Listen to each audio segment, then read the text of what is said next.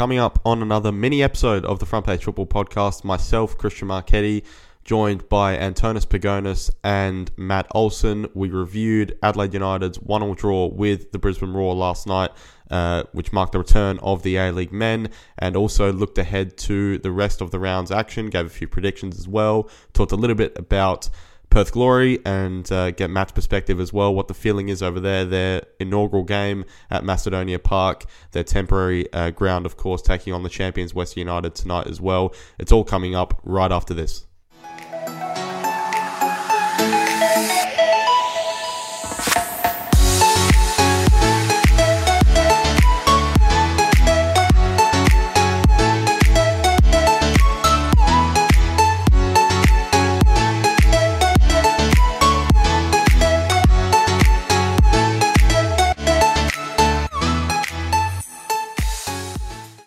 Welcome back to another mini episode of the Front Page Football Podcast. Yes, we're back with another mini. It's been a while, obviously because of the World Cup break and the Socceroos. Obviously, if you want to go and check out some of our pods from the Socceroos games, the World Cup, you can go and do that. But right now, A-Liga action is back, and I'm joined by Antonis Pagonis, who is very happy after Adelaide United just blew a 1-0 lead against the Brisbane Roar to draw 1-1 with 2 minutes to go. Jay O'Shea with the penalty to make it 1-1. Antonis, how are you, mate? I no doubt you're delighted right now. Yeah, it's hard to watch after the World Cup, Jed, put it that way. Yeah. And we're also joined by our man from WA, Matt Olsen. Matt, how you going? Yeah, hi. It's just ticked over to New Year's Day 2015 over here in Perth. So I'm very excited for what the future holds. And I just can't believe, and this is the listeners watching, I just can't believe that Friday night games in the A-League kick off at 4:45 in Perth. 4:45. I mean, what is going on there, really? I don't know, a random thing. I'm going to do the AFL thing here, and I'm not going to insert it at 6 a.m. But how's the AFL fixture putting the Magic Round Fremantle fixture at Friday, 4 p.m. Adelaide time? It's going to be like 2 p.m. over there in Perth. Yeah, I wasn't expecting to get into footy chat, but just quickly, because I'm actually curious on the logistics of this. Are they going to play it? Are they going to play it like some shitty like Norwood Oval and stuff like that? Does it even have the capacity? I'm just curious because I remember there was actually to actually just have a quick football segue, and I can't believe this. Fuck's sake, here we go. But Adelaide Oval were going to play games at Norwood Oval at one moment in time. Do you guys remember that? That was a negotiation tactic. Yeah, right. It was never going to happen, thank God. Okay. Oh, yeah. A-League, Matt. A-League. All right. Antonis started the conversation. Well, I don't care who started it. I didn't do it like a coward at 6 a.m. either. Okay, so Adelaide start really well. They look by far the better team. Kind of just a typical Adelaide performance where you come away from it and you go, okay, so this is why they're not really considered amongst the contenders, when really that should be a comfortable 2-0 win for them. And Carl Viet makes an interesting change at halftime where, yes, Nestor Akunda comes on and it's great and it's fantastic and he looks really exciting, but probably the balance of the team gets thrown out a bit. Antonis, I'm going to let you kind of talk about this a little bit because definitely as we were texting during the game, you were not too pleased about the midfield setup in the second half. Oh, well, you talk about being contenders, and I still think Adelaide are contenders, but the main reason they are contenders has influenza. So that's number one. Number two, the substitution. And I loved seeing Nestor coming on, especially after what we saw before the World Cup break, him being suspended. So it was good to see him get the trust of getting a 45-minute stint, which we haven't seen before. So that's a big bonus. But yeah, the midfield setup, I'm just not sure about Halloran coming in centrally and playing as, I guess, that 10 when you've got Josh Cavallo, an actual central mid, on the other wing. But you've got Johnny Yale, more to the point, Antonis. Too. But the other thing as well is when you've got Ethan Alagic on the pitch, who is more of an attacking midfield option, and then you've got Ben Halloran, who is an attacking player, suddenly you leave an aging Isaias all alone, and there's gaps all over the midfield.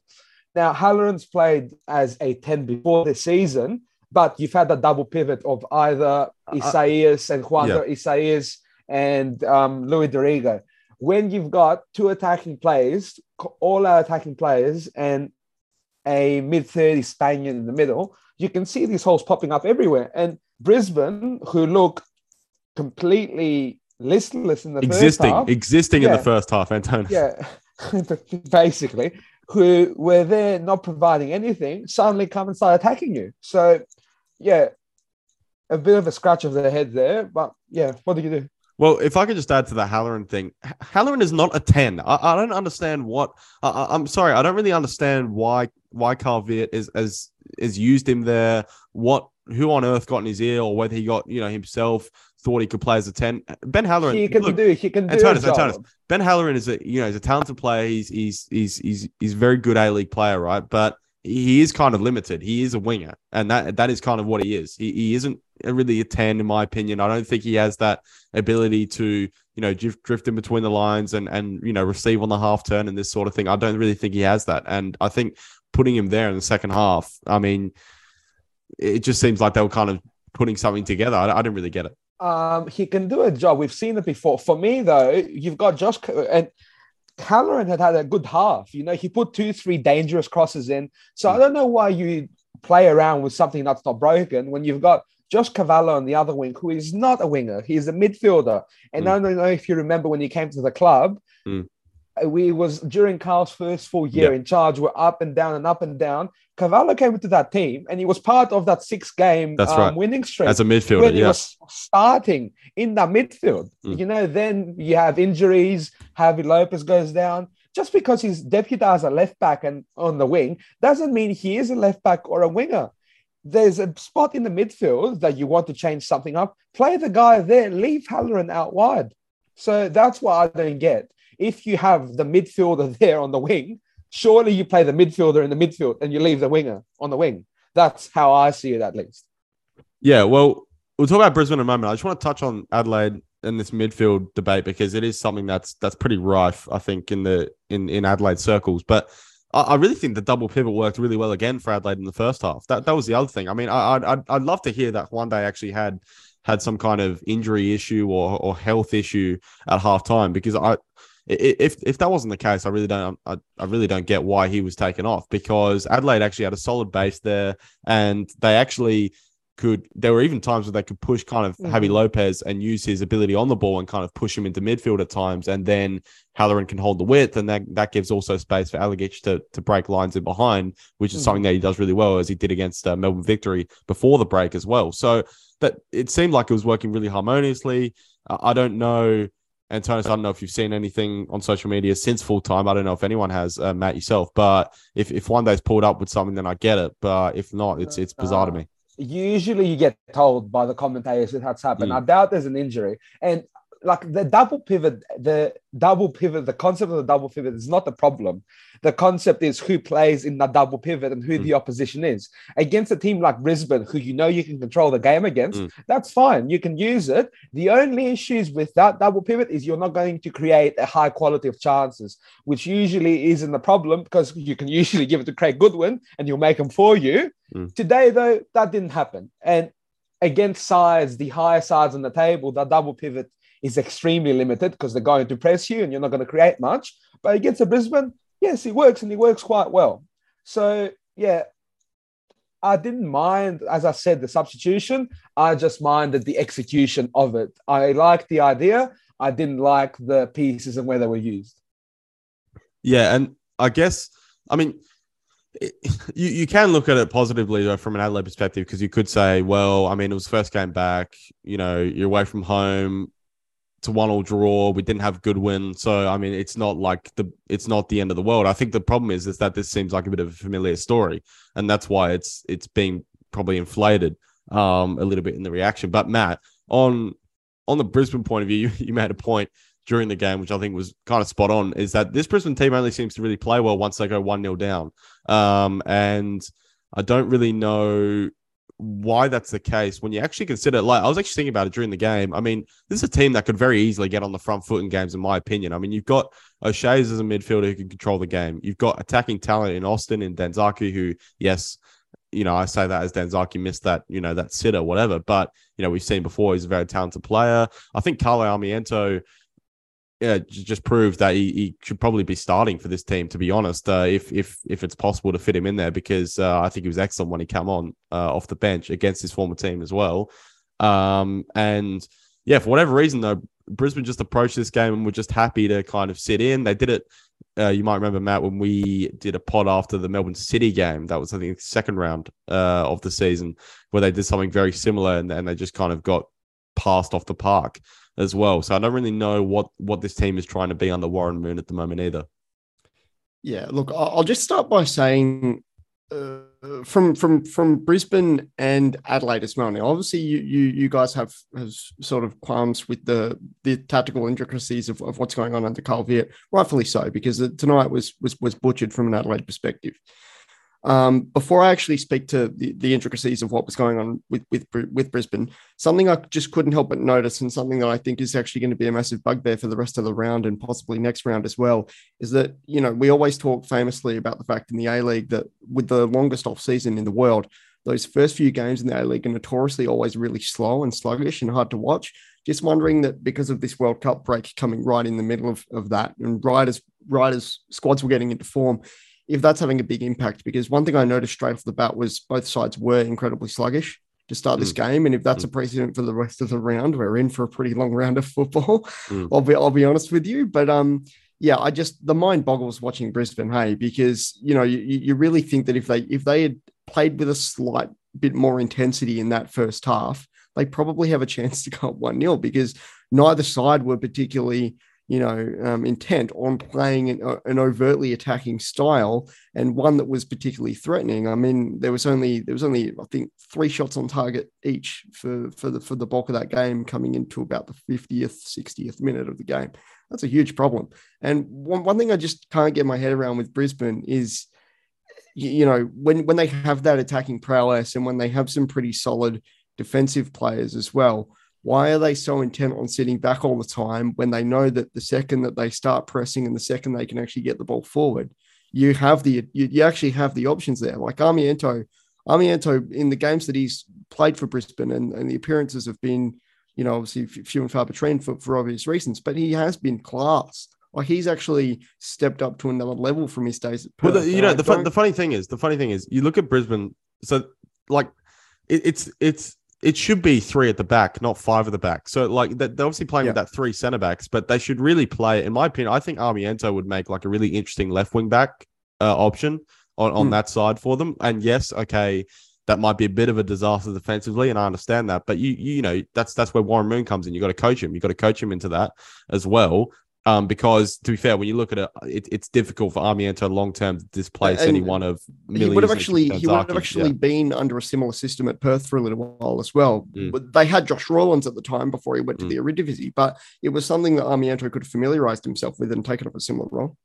Yeah. So I'm just, if you look at, like, they're actually coming out and they're playing it like a 5 at the back, and it's kind of like, well, look, I get it. You've got, Tommy Aldred is a good kind of defender to play in the middle of a 3. He's very good at dealing with those crosses and things like that. I get that. But, even, Jordan Courtney Perkins has got some ability to actually affect the game in an attacking sense, but he's not really given that in that sort of system. And yeah, it's just also Austin is, I don't think he's probably played in teams in the past. You think of the teams that he actually would have played with in England, particularly with QPR, right? That was a team which would have notoriously sat back a lot in the Premier League, and obviously scrapping, trying to stay up and things like that. So it's not like he's unfamiliar with that style of play, but you do have to think for him coming into this, it's kind of like, well, all right, so we're going to do this every game and I'm going to kind of just be feeding off scraps. Look, I can do it, but it's a little bit, I don't know. You'd want him to be What's he getting doing regular though? service. What are you doing? How are you playing him? Are you doing what QPR did and playing long balls with him? No, you're not. Are you? Last time they played Adelaide United, in the cup here in Adelaide, one thing he did, and it really, really shook United, was he was not staying there. He was dropping back and linking the midfield and his forwards. Where is that? No, but that's interesting. That's interesting because I remember that Melbourne City game, and I go back to it because it's really the last Brisbane game that really sticks into my head really noticeably. And Melbourne City went 2-0 up in that game, and then Charlie Austin started dropping back. And then I think all the Brisbane fans were kind of, oh, what's he doing now? Like, he's dropping back. It's like, well, yeah, because he's got to get the ball. Like, I don't, you've got to kind of get your players involved. And I think, we've probably lamented Antonis Adelaide in the past for, they're a bit too cross heavy, and it's kind of like, let's just cross and hope and this sort of thing. But, you'd probably rather that than just not really progressing the ball at all. At least you're playing to a strength. At least you're playing to a strength. Charlie Austin would die for some of those crosses Halloran was serving up today to him in the back post, On that, what did you make of Ibasuki? What did you make of Ibasuki's performance? Ibasuki tonight? Yeah, and I don't think he got much in open play.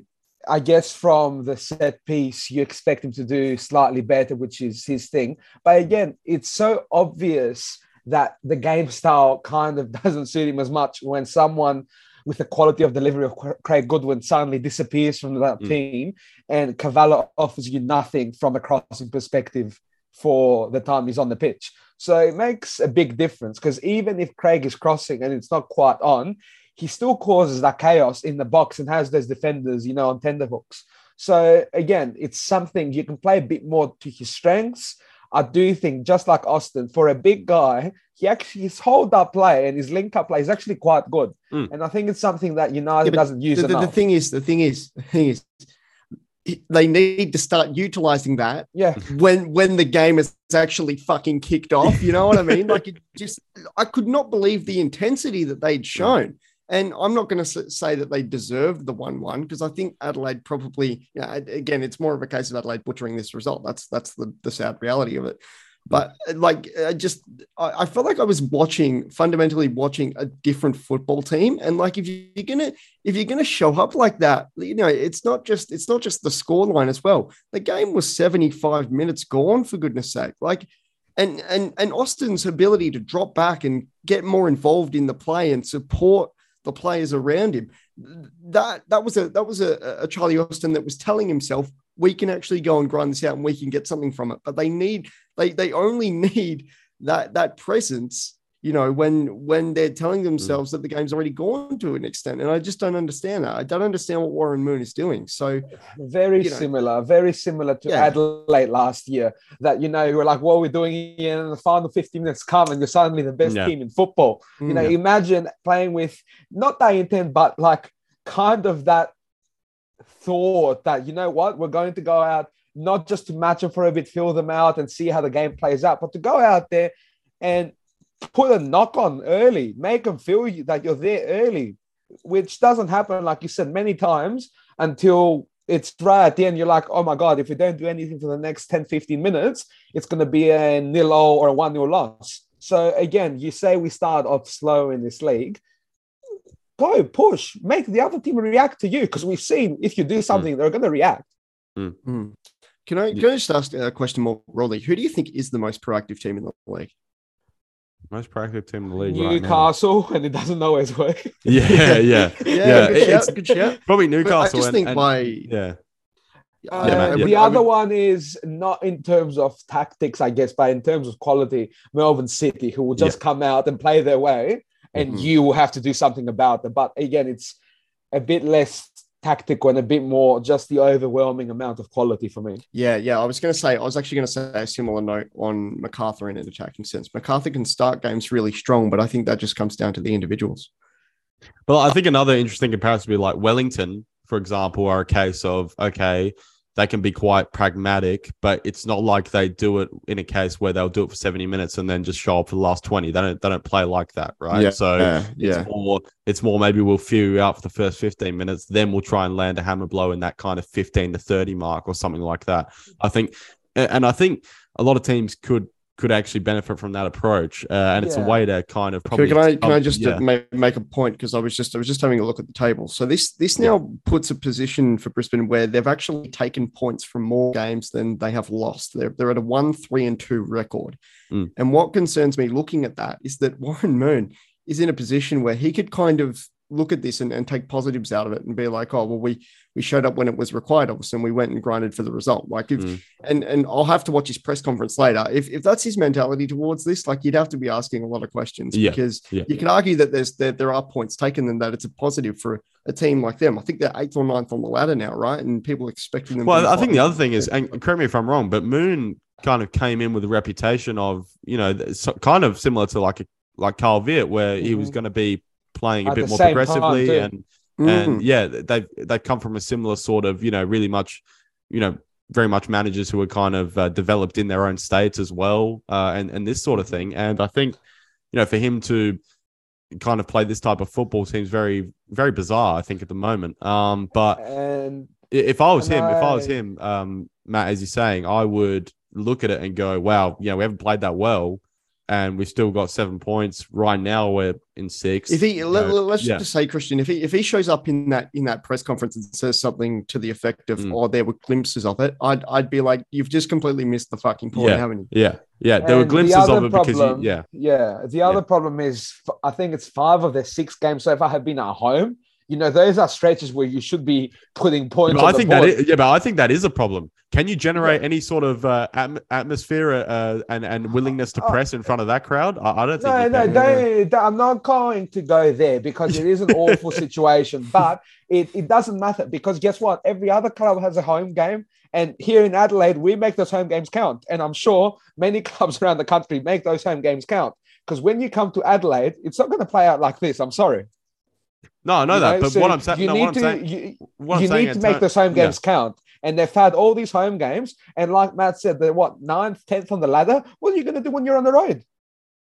No, all I'm saying is, and I don't want to, this is a mini podcast, we're not going to open this can of worms, but all I'd say is, the Redcliffe atmosphere is not very conducive to a high octane, high pressing, try and play this team off the park sort of thing, right? When Adelaide play at home, it's a bit more, the Adelaide fans, they've got the Red Army there. It really kind of, they get behind the team and you can really feel it, I think, when you go to an away team. The Den's still show up in really good numbers already. No, the Den's got good numbers, but I just hope if Queensland's legacy ambassador for the World Cup 2023 is listening, she's magically got the ability to find some funding to. They need it. I gotta say, they need a stadium in the city that's around 15,000. If they could get something like that, it would be absolutely perfect. Even if they do a Macedonia Park situation to Perry Park for a little while or something like that, you'd like to see the effort. But I just want to talk about how ridiculously awkward it is seeing big Kayo Stadium advertising everywhere. So I understand that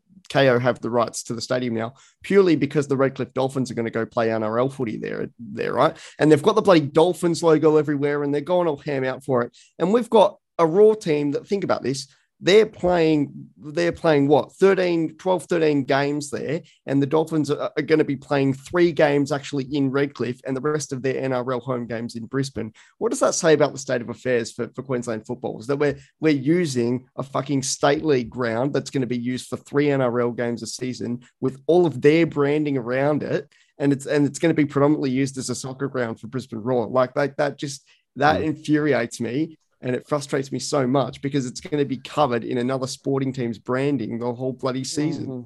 Well, when you're the Brisbane Roar that trains in Gold Coast, that plays in Redcliffe, owes a rent to about half of the Brisbane local government areas, I don't know, you've kind of dug your own grave, haven't you? Yeah, you have. And it's so cringe to look at. Yeah, but again, it's the government. Anastasia Palaszczuk is FIFA legacy. Christian said not to open this can of worms. Let me just open it once and then we can close it. It's a mini. Yes, that's fine. She is the FIFA Legacy World Cup ambassador. That means you're a friend of football. Act like it. Was Ron Barassi not available to destroy a football for you? Seriously. And come on.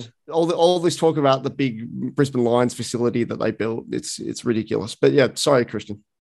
Yeah, well, actually, this stadium stuff leads in nicely. So obviously, we'll look ahead to the rest of the round like we usually do. Matt, let's talk a little bit about Macedonia Park. Perth Glory kicking off there tomorrow night against Western United, which is a really interesting game actually to kick it off there. We've got Ruben's AAA as well. Yeah, of course, Ruben Zakovic all access, which is going to be really, really interesting actually as well. Because I wonder as well with that if there's been some pre-filming done as well, like maybe in the off season of that, and kind of trying to build a bit of a story around maybe the Macedonia situation and this sort of stuff. I just going off some of the other episodes, how they've kind of, that it's not just the filming, obviously, that happens in the week. There would be that other kind of coverage as well. So I wonder if that plays into it. But your overall thoughts, I guess, on the scenario and what's the feeling like, I guess, over there actually around going into this game?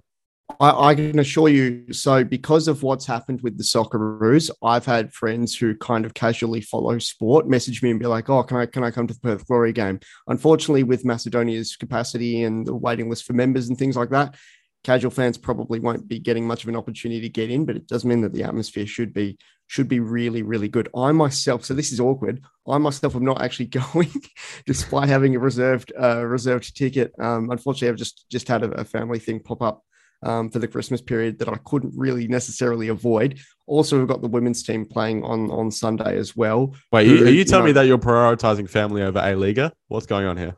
Yeah, it's ridiculous. I genuinely am borderline pissed off at them, but that's okay. There is a narrative here that I just wanted to quickly follow before I get into any more sort of glory stuff. So John Aloisi has kind of awkwardly come out in lieu of the Socceroos' really good run and said that it's essentially his dream job. Like he has confirmed, I am working towards being the manager of the Socceroos. Now, I'm sorry, Johnny. I know you've won a championship, my friend, but you have a knack for shitting the bed. If we go back as far as 2009, 2010 with Melbourne Heart, you have a knack for shitting the bed. Currently, you are shitting the bed. And the fact of the matter is you're coming up against the weakest team in the competition at a stadium that will, have a pretty good atmosphere, but is also an NPL ground with a bunch of temp seating in it. This is your time to go and make a statement and sort of prove that Western United can be a new look. I think the other thing is to also prove that Wellington result before the break was not some fluke. Exactly. So I'm actually like one. Yeah. I'm really looking forward to it from a Western United narrative, which I don't really know what that says about the state of Perth, but at the same time, I mean, this is also an important point because we've had this entire reset, right? And yes, as I've mentioned, there is a worry about being sluggish, but it's a time for Ruben to make a statement of intent to show that he as a manager also belongs in the competition and that he can actually lift the team going forward. Because at the end of the day, the win against the Mariners actually gave the fan base a lot of hope. There's no denial of that. But something has to give, and some of these names in the team who are expecting to be a really big presence, like an Amini or a Ryan Williams, problems with how he's being utilised, but that's another conversation. Aaron McInnes, I mean, these guys are playing at home now. They've spent week after week out at Cottesloe Beach having the time of their lives. I know Stefan Kolakowski went back to Melbourne to spend time with some family. He's come back and got himself into the fold. So from a mentality perspective, they've got to grab it by the scruff of the neck. Yeah, and what actually really excites me is that narrative extends to both teams. So hypothetically, we should get a really, really good contest here from both teams and what's going on externally. Yeah, well, you look at, and I was watching that game where they lost to Melbourne City 4-0. And look, Melbourne City are undoubtedly a class above Perth Glory. I don't think anyone should expect Perth Glory to go there and win. I think you expect a better performance than that. But watching that, it was kind of like, and you jump to conclusions. It's like, this is a disaster. But you look at it, they had the Mariners win, and then they went to Adelaide and Melbourne City and lost both games. Now, okay, yes, they lost the Melbourne City game badly, but it's not like an absolute disaster to lose two games like that away from home. Those are tough teams to play away from home. We've had, can I just remind you, we've had better teams go to Sydney and get whacked 6-0 in the past. So like, it's not. I remember that under Graham Arnold. That's right. Yeah. So, in saying that, you're right. This is the perfect occasion now for Ruben Zakovic. And maybe he's really going to show up as well because he's got the cameras definitely on him tomorrow as well. But, this is the perfect occasion to really kickstart the season. It is. They're at home. They're playing the champions. They're unveiling this new temporary ground, which in some quarters is being suggested as maybe being like an actual really kind of bit of a cauldron of noise, and it could actually be a very niche kind of stadium for them though. So I can tell you the boys are buzzing. So the shed is now become the Subway Terrace, and I can tell you the boys are absolutely buzzing about it. People are losing their head because the thing is, right, the security is going to be totally botched. So people are talking about letting all hell break loose on that little terrace there, and it's going to, by the sounds of it, it's going to go off. So I'm really looking forward to it. Antonis, you were going to make a point just before I get into that on the talk of venues. Wellington are playing their home game in Wollongong, almost as a thank you, tomorrow afternoon. So I feel like we should maybe touch on that a little bit because I'm wondering how that sets up playing Western Sydney in New South Wales. Almost a bit of a bad omen. They had a really terrible loss that they choked last time they played the Wanderers in Wollongong as well. So I'm just wondering what kind of omen that is. But yeah, Antonis. Just quick couple of points. Number one, on Christian saying about the cameras being on Ruben, I just hope the cameras are a lot better than the Adelaide United Perth Glory women's game were at Macedonia Park shooting right into the sun, because that game was borderline unwatchable. So I hope Paramount and Ten have had a look at that. Antonis, the sun will be coming down by then. It's a 7:30 p.m. game. So, okay. Yeah. And that for the future. And just quickly, with the Wollongong game, great for the Wanderer supporters now that they're up and about, heading down to Wollongong as a trip, hoping for a big away support there. But let's not forget, currently, Wellington is the best ranked New South Wales side from last year. So let's show them some respect. All right, real quick, because I think we've been talking for about 25 minutes and we're starting to get to this. Actually, this isn't a mini kind of stake. So we've got two big games though that we haven't even mentioned at all this week. So tomorrow night, before that Perth game, Sydney and Melbourne City. Interesting game because it's got this Socceroos feel to it, which should hopefully attract a few more people to the game. I'm expecting a decent crowd for that one actually as well. Real quick, we're going to do for both of these games just a quick prediction and just like a couple of words on what your thoughts are on it. So Antonis, we'll start with you. Sydney, Melbourne City. Melbourne City will win this 2-1, I'd like to say. I think they're way too good for Sydney, who are still got many defensive problems. I think it's the Melbourne City fans' tour of duty, so I hope they have a great time over there. Hopefully a good atmosphere, hopefully good football, and a lot of days made with the Socceroos. Matt? 2-2. 2-2. All right. Yep.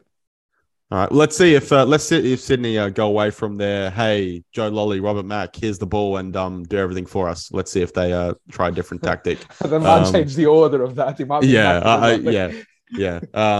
But also obviously Rado Vidicic, and there's that whole angle as well. Of course, no Paddy Kisnorbo, which I'm actually surprised neither of you mentioned just then. I just didn't want to elaborate on it too much because I know we're pressed for time. We are. Much changes, to be honest. Yeah, and then we've got the battle of the F3, and it's actually the battle of the actual F3. They've got a piece of the road, haven't they? Oh my god! Yeah, nice. That is if there were, that's got to be right up there with peak A-League moments. I mean, that's absolutely fantastic. That the Central Coast Mariners and Newcastle Jets will actually be playing for a piece of the F3 road. Like it's just crazy. But also, I'd imagine Grand Qual will hopefully maybe feature in this game, and just. It could be an interesting one. A big game for Newcastle as well, which is weird as well, because it's weird to say that there's a big game for some of these clubs off the back of a break like that. But, we have to remember the pressure that I guess Pappas was starting to feel before the break. Yeah, exactly. Yeah. But also what this means for the Mariners, because they could actually start to cement a top 4 place, which I don't think too many people were talking about preseason. Can you start to cement a top 4 place 6 games in? No. I just mean in terms of getting on that form and getting the points, because they're fifth. Yeah. They're fifth now, and the points will be there for the taking. Yeah, it's an interesting one. Predictions? Mariners 2-1. Mariners 3-1, and I hope Garang Qual starts a game before he says goodbye to us. Yeah. Just like a cheeky move from Montgomery just before he leaves. Surely. All right, fuck it. I'll start him for a game. Sydney. All right, I actually didn't do my prediction. So Sydney, Melbourne City. I'm gonna go 2-1 as well to Melbourne City. I think that's a good prediction. To be honest, You don't as think well. the coach narrative comes into it? The coach narrative. Yep. Just City, No, City because having a bit of changeover. I think this could turn into a sort of situation where maybe later in the season it could come into it. Maybe if Rado Vidicic tries to change things slightly, but I do think Kisnorbo has his fingerprint so much on that team that it's going to kind of be on autopilot for a few weeks, whilst Rado is still kind of taking the reins over. So I still think you're not going to see much of a change from Melbourne City in the way they approach things tomorrow. And if I'm Rado Vidicic, I wouldn't be looking to change things very much at all, to be honest, long term. So yeah, but I think City win that. In this spot. Rado's been in this spot before and has changed things quickly, and maybe he's learned from it. Yeah, true. Yeah. Okay, and Mariners Jets. I'm gonna go 1-1. I think Newcastle will kind of show up in this game a little bit, and they might have the Mariners pinned in for periods. So let's go 1-1 for that one. And then there was also MacArthur Melbourne victory, which we didn't touch on, and it's kind of not that interesting in my opinion. So anyway, come on, you can have to predict that at least. I don't know what I'm going to say, but well, I guess. Well, you know what? I'll say this right now. Perth Western will be a better game than MacArthur Melbourne. Okay, it wouldn't shock me. All right. Interesting. I guess low-key big game for Popper as well. I guess that kind of fits into the Pappas kind of thing that we're just talking about, where there was some pressure, not pressure, but there was some grumblings, let's say anyway, before the break. I mean, they did just get smacked 3-0 by Adelaide before the break. So they are probably due a big performance to shut up any critics. Okay. Let's end this podcast because Antonis is probably got to go and like bury his demons somewhere after that result. Hey, I'm burying him with Croatian supporters. World Cup, come on! Yeah, we're back after 2 days off. Yeah, there you go. Well, at least we got the World Cup to kind of distract us from any bad A-League football. But it's the A-League, so there's always something to watch, isn't there?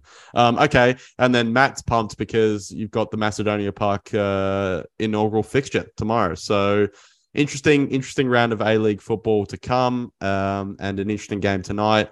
And stay tuned for more of the FPF Mini podcast. As I said at the start of the pod, go and check out some of our Socceroos reaction pods.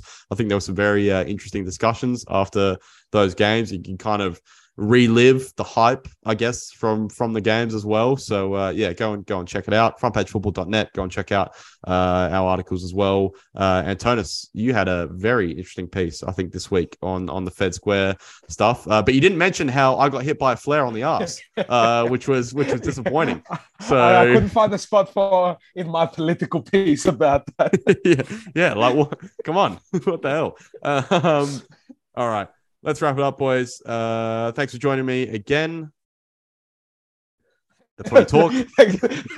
Thanks for having us. Bring on the week. I love that you had to mention that a flare hit you on the ass before you finished. Yeah. It's like a slight egotistical thing. But anyway, we're going to actually wrap this up now. This has been another episode of the Front Page Football Mini Podcast, and we will hopefully be back next week.